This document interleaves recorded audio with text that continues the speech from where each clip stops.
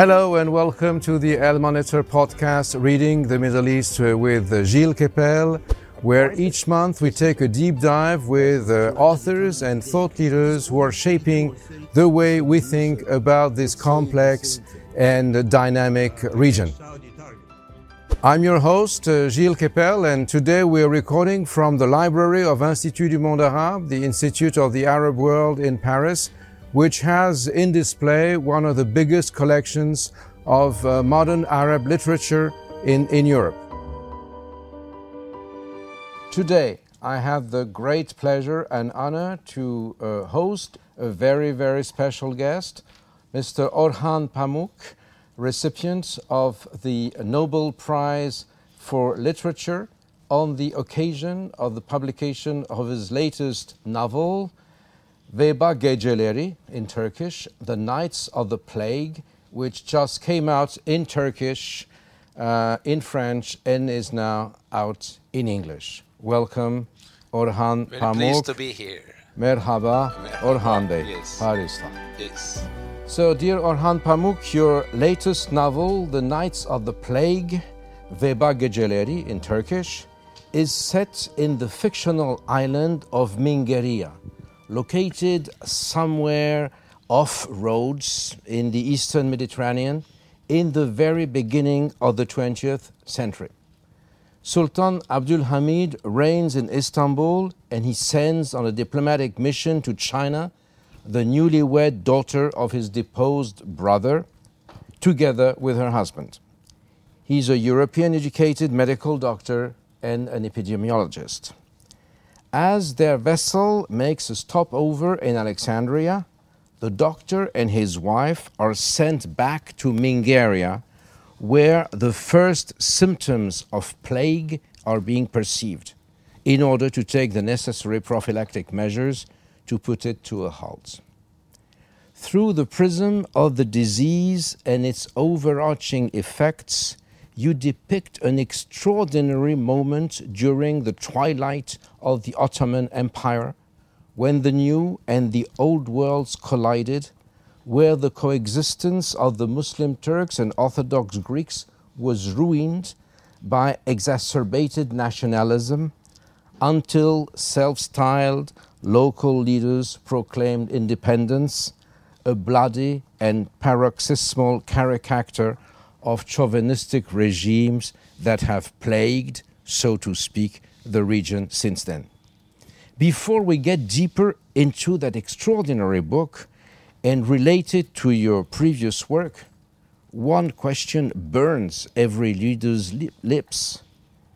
You started writing the novel in 2016, 4 years before the advent of the COVID-19 pandemic. But your fictional Mingeria 1901 plague strikes back for us as a metaphor of present-day COVID, if only because both have exacerbated intense social, cultural, and international tensions, tipping the global world order as it was known then and also as it is perceived nowadays.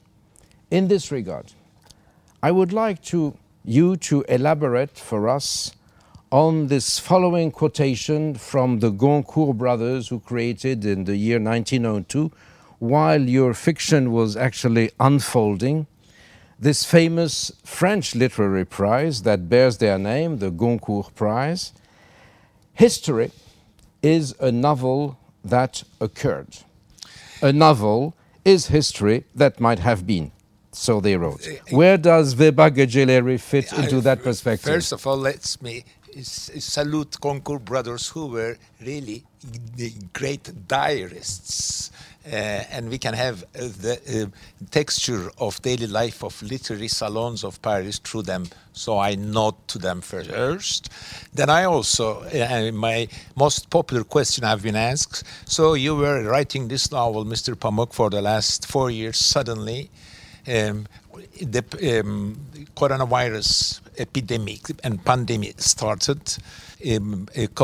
Said, who would read your plague book? It's passé, it's past. Then suddenly they begin calling me, you're lucky. Well, people may think that I wrote the novel after epidemic, that I didn't want them to think. So I wrote a long essay published in New York Times and Liberation and all over the world. Then my publishers began calling me and sending me emails, Orhan, please finish your novel. Everyone was in lockdown. So I intensely worked and did not change much in the sense that, I don't want to refer to what's happening today, but it's inevitable that I have seen, I've read so many books, PhDs on the subject of organization and imposition of quarantine. Whenever there is a pandemic, first they deny, then there is gossip, and then there is either anarchy or chaos, or a strong government comes and they detest the government, but actually that strong government finishes and controls the pandemic. Then there are uprisings. So I thought, wow, this is such a social novel. Actually, I begin to think about 40 years ago, a plague novel for metaphysical reasons, death, individuality, of course related to the fact that they refer to Muslims as fatalistic. They don't take it seriously. They consider plague or any pandemic as a sort of a punishment from God because of their sins. For 20 years, my mind was busy about that. That also passed. Later, I discovered the third pandemic, which started in the last decade of 19th century, and this was the time of decline of empires and Ottoman Empire, and I decided to set my novel there. Partly because the dominant pandemic in 19th century was cholera rather than plague. So there were cholera quarantine uprisings in Poland and Russia. And I thought this time I want to write Tolstoyan social novel with a pretext of plague. An isolated place. In isolation, Daniel Defoe discovered in Robinson Crusoe, history moves fast, and you can see the dramatical movements. Actually, what French people had experienced in 200 years, my characters, my Mingar Island experiences in 20 months. And, following up on that, it so happened that during the early summer of 2020, I was tasked here in France to investigate how and why in some quote-unquote Muslim areas in the outskirts of Paris, there was so much resistance to state sanitary measures, to quarantines, etc., against COVID-19. So with my team, we observed that the number of Salafi imams explained to their flock that what you said, that either the virus was sent by Allah to punish sinners and all that medication was useless and that prayer and congregation and under the auspices of those very imams was the only path to salvation on earth and in the hereafter. Though many of the congregants were young, they were French-born, they were educated in our secular schools. So I was struck when I read your book and I noticed that some sheikhs or dervish monasteries in the Muslim quarters of the Mingaria held exactly the same kind of sermons that like the ones I heard in the French banlieues, and they translated likewise into power politics. Would you say that history repeats itself, or is it that in spite of many of the hopes of that very 20th century that opens with your novel, which starts in 1900, we're back to some underground basics that go much deeper than many idealistic leaders and ideologues had thought? Believe me, Gilles, I don't have a straight-cut answer for that. For so many years, for 20 years, when I decided to base my plague novel about this subject of Muslims being being fatalists, kaderci, they don't take measures, they don't believe. It is the plague or the bacteria or virus comes from God. There is some truth to that, but there is also something that I want to argue against putting this, essentializing this attitude as inherent in Islam. I don't think it's Islam, but it's more education and local politics. Once there is such a social event and government is doing things that they did not do before, whatever the group, of course, Islami cemaatler, Islamic groups would find this as an excuse to assert their political power. But they may not believe in it. They may not be kaderci, they may not be fatalist, but it's a good opportunity to grab some power and say to the government, hey, I'm not listening to you. It's not important what I privately think. In the novel, I have a little sheikh who says, don't believe it comes from, but he takes measures himself very privately.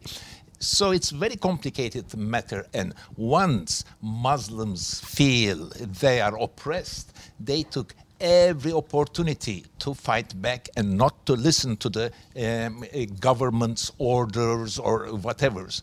So, yes, there is truth in that Muslims, compared to Western civilization, 16th century, 17th century, all the travelers wrote whenever there's plague in Istanbul, they said, oh, they don't take measures.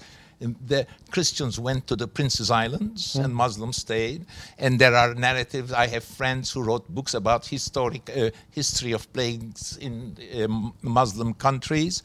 I've read text where the guy is such a good guy and wants to only to follow his religion and forget about religion, wants to be nice, running from funeral to funeral, crying and eating and probably spreading the sickness around. But look at he's also a memoirist like Conquer Brothers, and look at this text. He is not aware of anything. And then you think it's education, that knowing that this is contagious.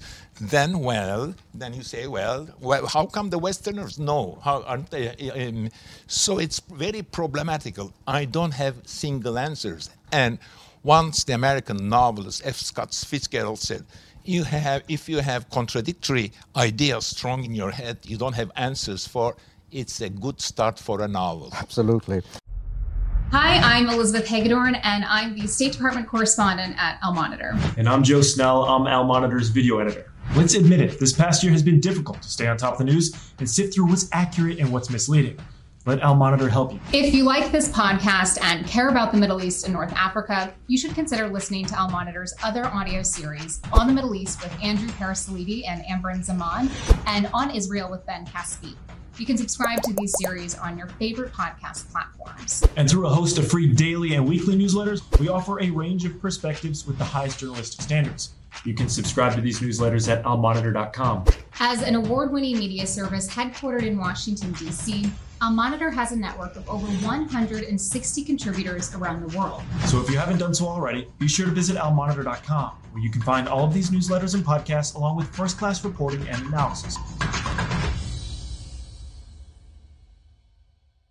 So let's get into the book now more deeply. When a book which I liked immensely, I have to say, if only because we get back deep into the history of the region, and we've lived all over the last decades with those views that Orientalists painted things like they should not have painted them and the like. And I found that your book was a great antidote to an ideological view at the history of the region, and using sources from the ground, from the local people, and it paints a great picture. So it's not only a great book of fiction, I think it's also a book for thoughts. But let's go back to your island of Mingaria.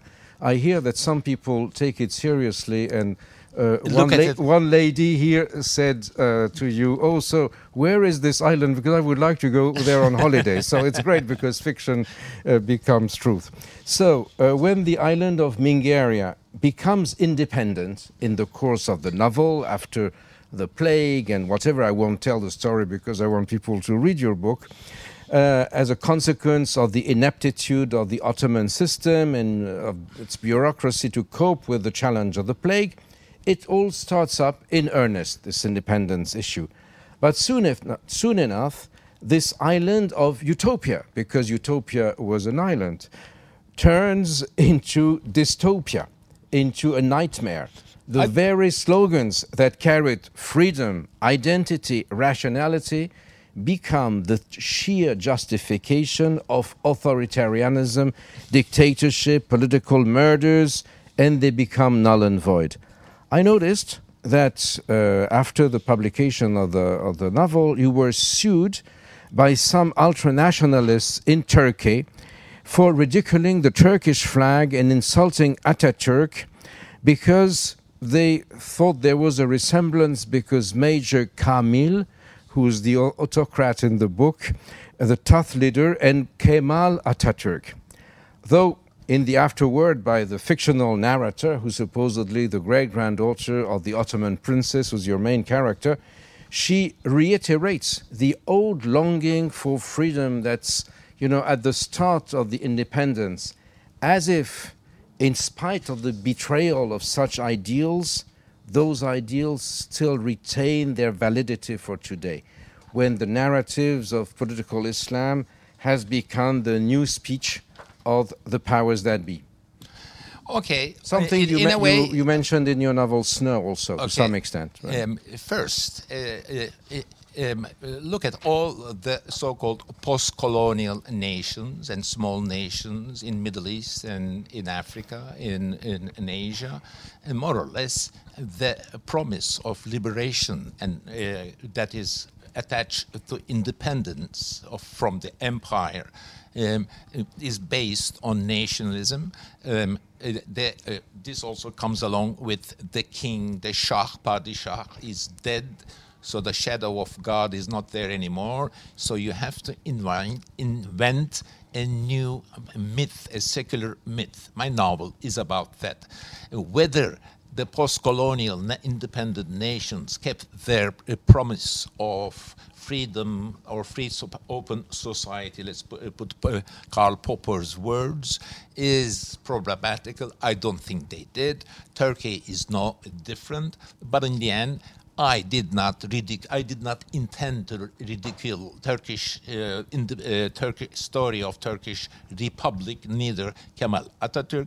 In a way, I wrote a sort of representative story of all in small nations after the fall of big empires, their problems, their political problems, and of course, my intention was to demystify the secular myths, legends that are invented after the a king or the padishah or a shah or the kaiser vanishes. You need them, but you also need a novelist to show how fragile, how humane, how ironical all these myths that teach you at high school, and all the people who had believed very highly in what they have read in high school texts in Turkey. Some of them were upset.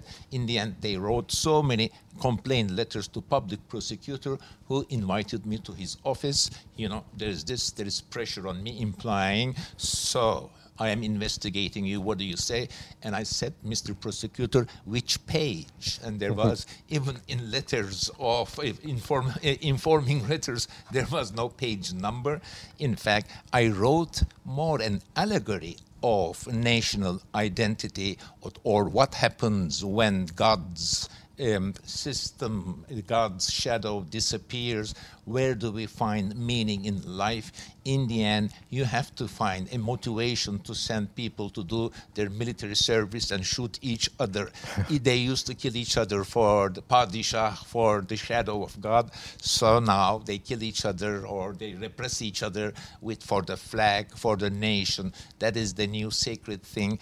It's my ironical way of pointing that out. So I must confess, my novel this time has, maybe like my other novels, has educative teaching stance or teaching attitude about history of the nations, secular nations, so forth and so on. But it is nevertheless based on what Umberto Eco called the fictional pact, that he mentioned. Yes. After Rushdie's novel was criticized, vilified, and the like, he made this remark that, readers who attacked the book for blasphemy did not mention the page, just etc. Yes. Now, I would like to put Veba Geceleri in perspective with some of your other books, with your more than the 20 books that you have published. Would it be fair to say that while your novels My Name is Red, published in 1998, as well as Istanbul from 2002, or The Museum of Innocence 2008, carried the nostalgia of a history that might have been, to quote the Goncourt brothers? This last book is far more concerned with the actual present day's issues in Turkey and its neighboring states due to the adverse sequels of the history that was. Okay, I've been asked so many times, both by the Turkish media and press and international press, sir, is so-and-so Kemal Atatürk, or Sami Pasha, is Tayyip Erdogan, is your novel allegorical? And my standard answer is, even if my novel were allegorical and symbolical, would I be telling you that? Then it would be foolish to write the novel. Then I would say that in an interview. Yes, a novelist does so many things simultaneously, and that what lends the art of the novel, its complexity and richness. Yes, there is an allegorical side to my novel, while on the other hand, let's take another plague novel, Albert Camus. He is not realistic about imposition of quarantena. Also, I proudly say that I research, and my novel pays attention to problems of, our problems today are the same. How do we impose quarantena?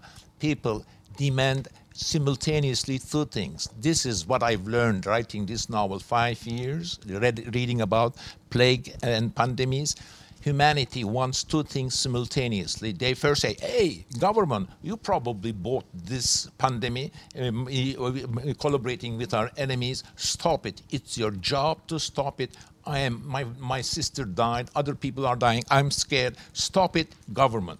Then the same people say, hey, government, don't touch my business. Don't touch my liberties. Don't touch what I do. And again, they say, stop it. Okay? It's impossible to find one single source of evil in all this complex thing. Writing a novel, I'm not that kind of a historical novelist that's pointing out the victims, the good people, bad people. In fact, I believe in Tolstoy, who says, if a character is too bad, make him a bit good. If a character is too good, make him a bit bad. I wanted to perhaps draw a huge panoramic picture of decline of Ottoman Empire. Perhaps one part of my mind was saying to my readers that, yes, there is Ottomanism in Turkey, Erdogan and his party putting on Ottoman Empire and its details, and culture on a pedestal. Yes, I too like Ottoman Empire, but don't forget, empires decline. Empires produce people like Sami Pasha, who's whipping everyone, putting everyone in prison. So that's, in a way, my novel is both about the psychology of any pandemic, how one feels alone, how, as if the old myths, the God is not there, everyone is dying pointlessly, and also the details of daily life followed by daily objects. The be also, as in all of my novels, paying attention to beauties of life too. That's why I choose an Eastern Mediterranean island, because I like Greek islands, Turkish Mediterranean islands. I've been there. I like small islands. There is also heartfelt, personal color in the book. Well, this is precisely where I wanted you to come, because after completing such an in-depth and wide-ranging historical novel, which, as I said earlier, I found to be an extraordinarily illuminating tour de force that dives deep back into the past so as to uproot and interpret the vagaries of today and tomorrow, I understood from some of your previous interviews that you were now refocusing on the self and exploring in the book you are presently writing how the 2006 Nobel Prize winner for literature would have liked actually to be a painter, a craft that could only develop in the Muslim lands thanks to the cultural blend with Europe. Could you let us know how and why you managed to navigate the gap between your intimacy and the big picture in your fictional work? I believe that the art of the novel works best if the writer, he or she, writes in such a manner that the reader thinks it's not autobiographical, it's objective, he's writing from outside, or sometimes the reader thinks that he's only talking about himself. In fact, when the writer talks about himself, the best way the reader thinks he's talking about others, and when he talks about others, everyone thinks that if he writes well, he is writing autobiographically. This is about the way of telling. Then there is also the mood. I also believe that there are writers like Kafka, for example. For them, literature is self-expression. I also want to write like Kafka, forgetting anything social details, just an allegory, very humane, heartfelt self-expression. Then I also want to write like Tolstoy, a huge panoramic picture, every single detail accurately done and very representative.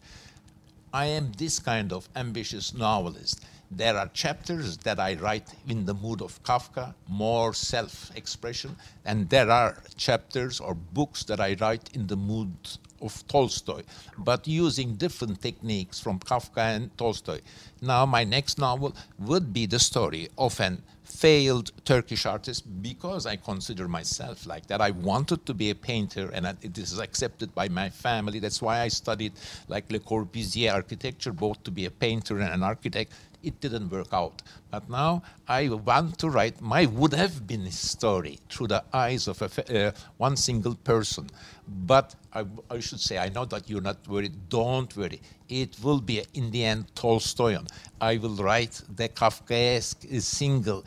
In my interior voice would be balanced by the big picture. For me, writing a novel is identifying with your characters, but then taking a distance like an editor, then putting it in a frame which will lend the whole thing, the whole picture, a deeper, a depth that you cannot calculate at the beginning. So in order to encourage you to go back to this architectural ambition, we invited you not in the Le Corbusier building, but in this Jean Nouvel architecture of the Institut du Monde Arabe. Actually, last month, Jean Nouvel was sitting in this chair where you're sitting. Yes, I know about that. And but I had not anticipated that we would play a role in your future career or in the fiction of your future career, in the fictional. So, dearest Orhan Pamuk, thank you very much. Çok teşekkürler for joining us today on Reading the Middle East, and thanks to you all for listening. I will be back in a few weeks with another one of the top authors and thought leaders in the Middle East. Thank you. Thank you. İyi Thank akşamlar. you. İyi akşamlar. I also enjoyed doing this. Thank you. And güle güle. Bye-bye. Allah ısmarladık.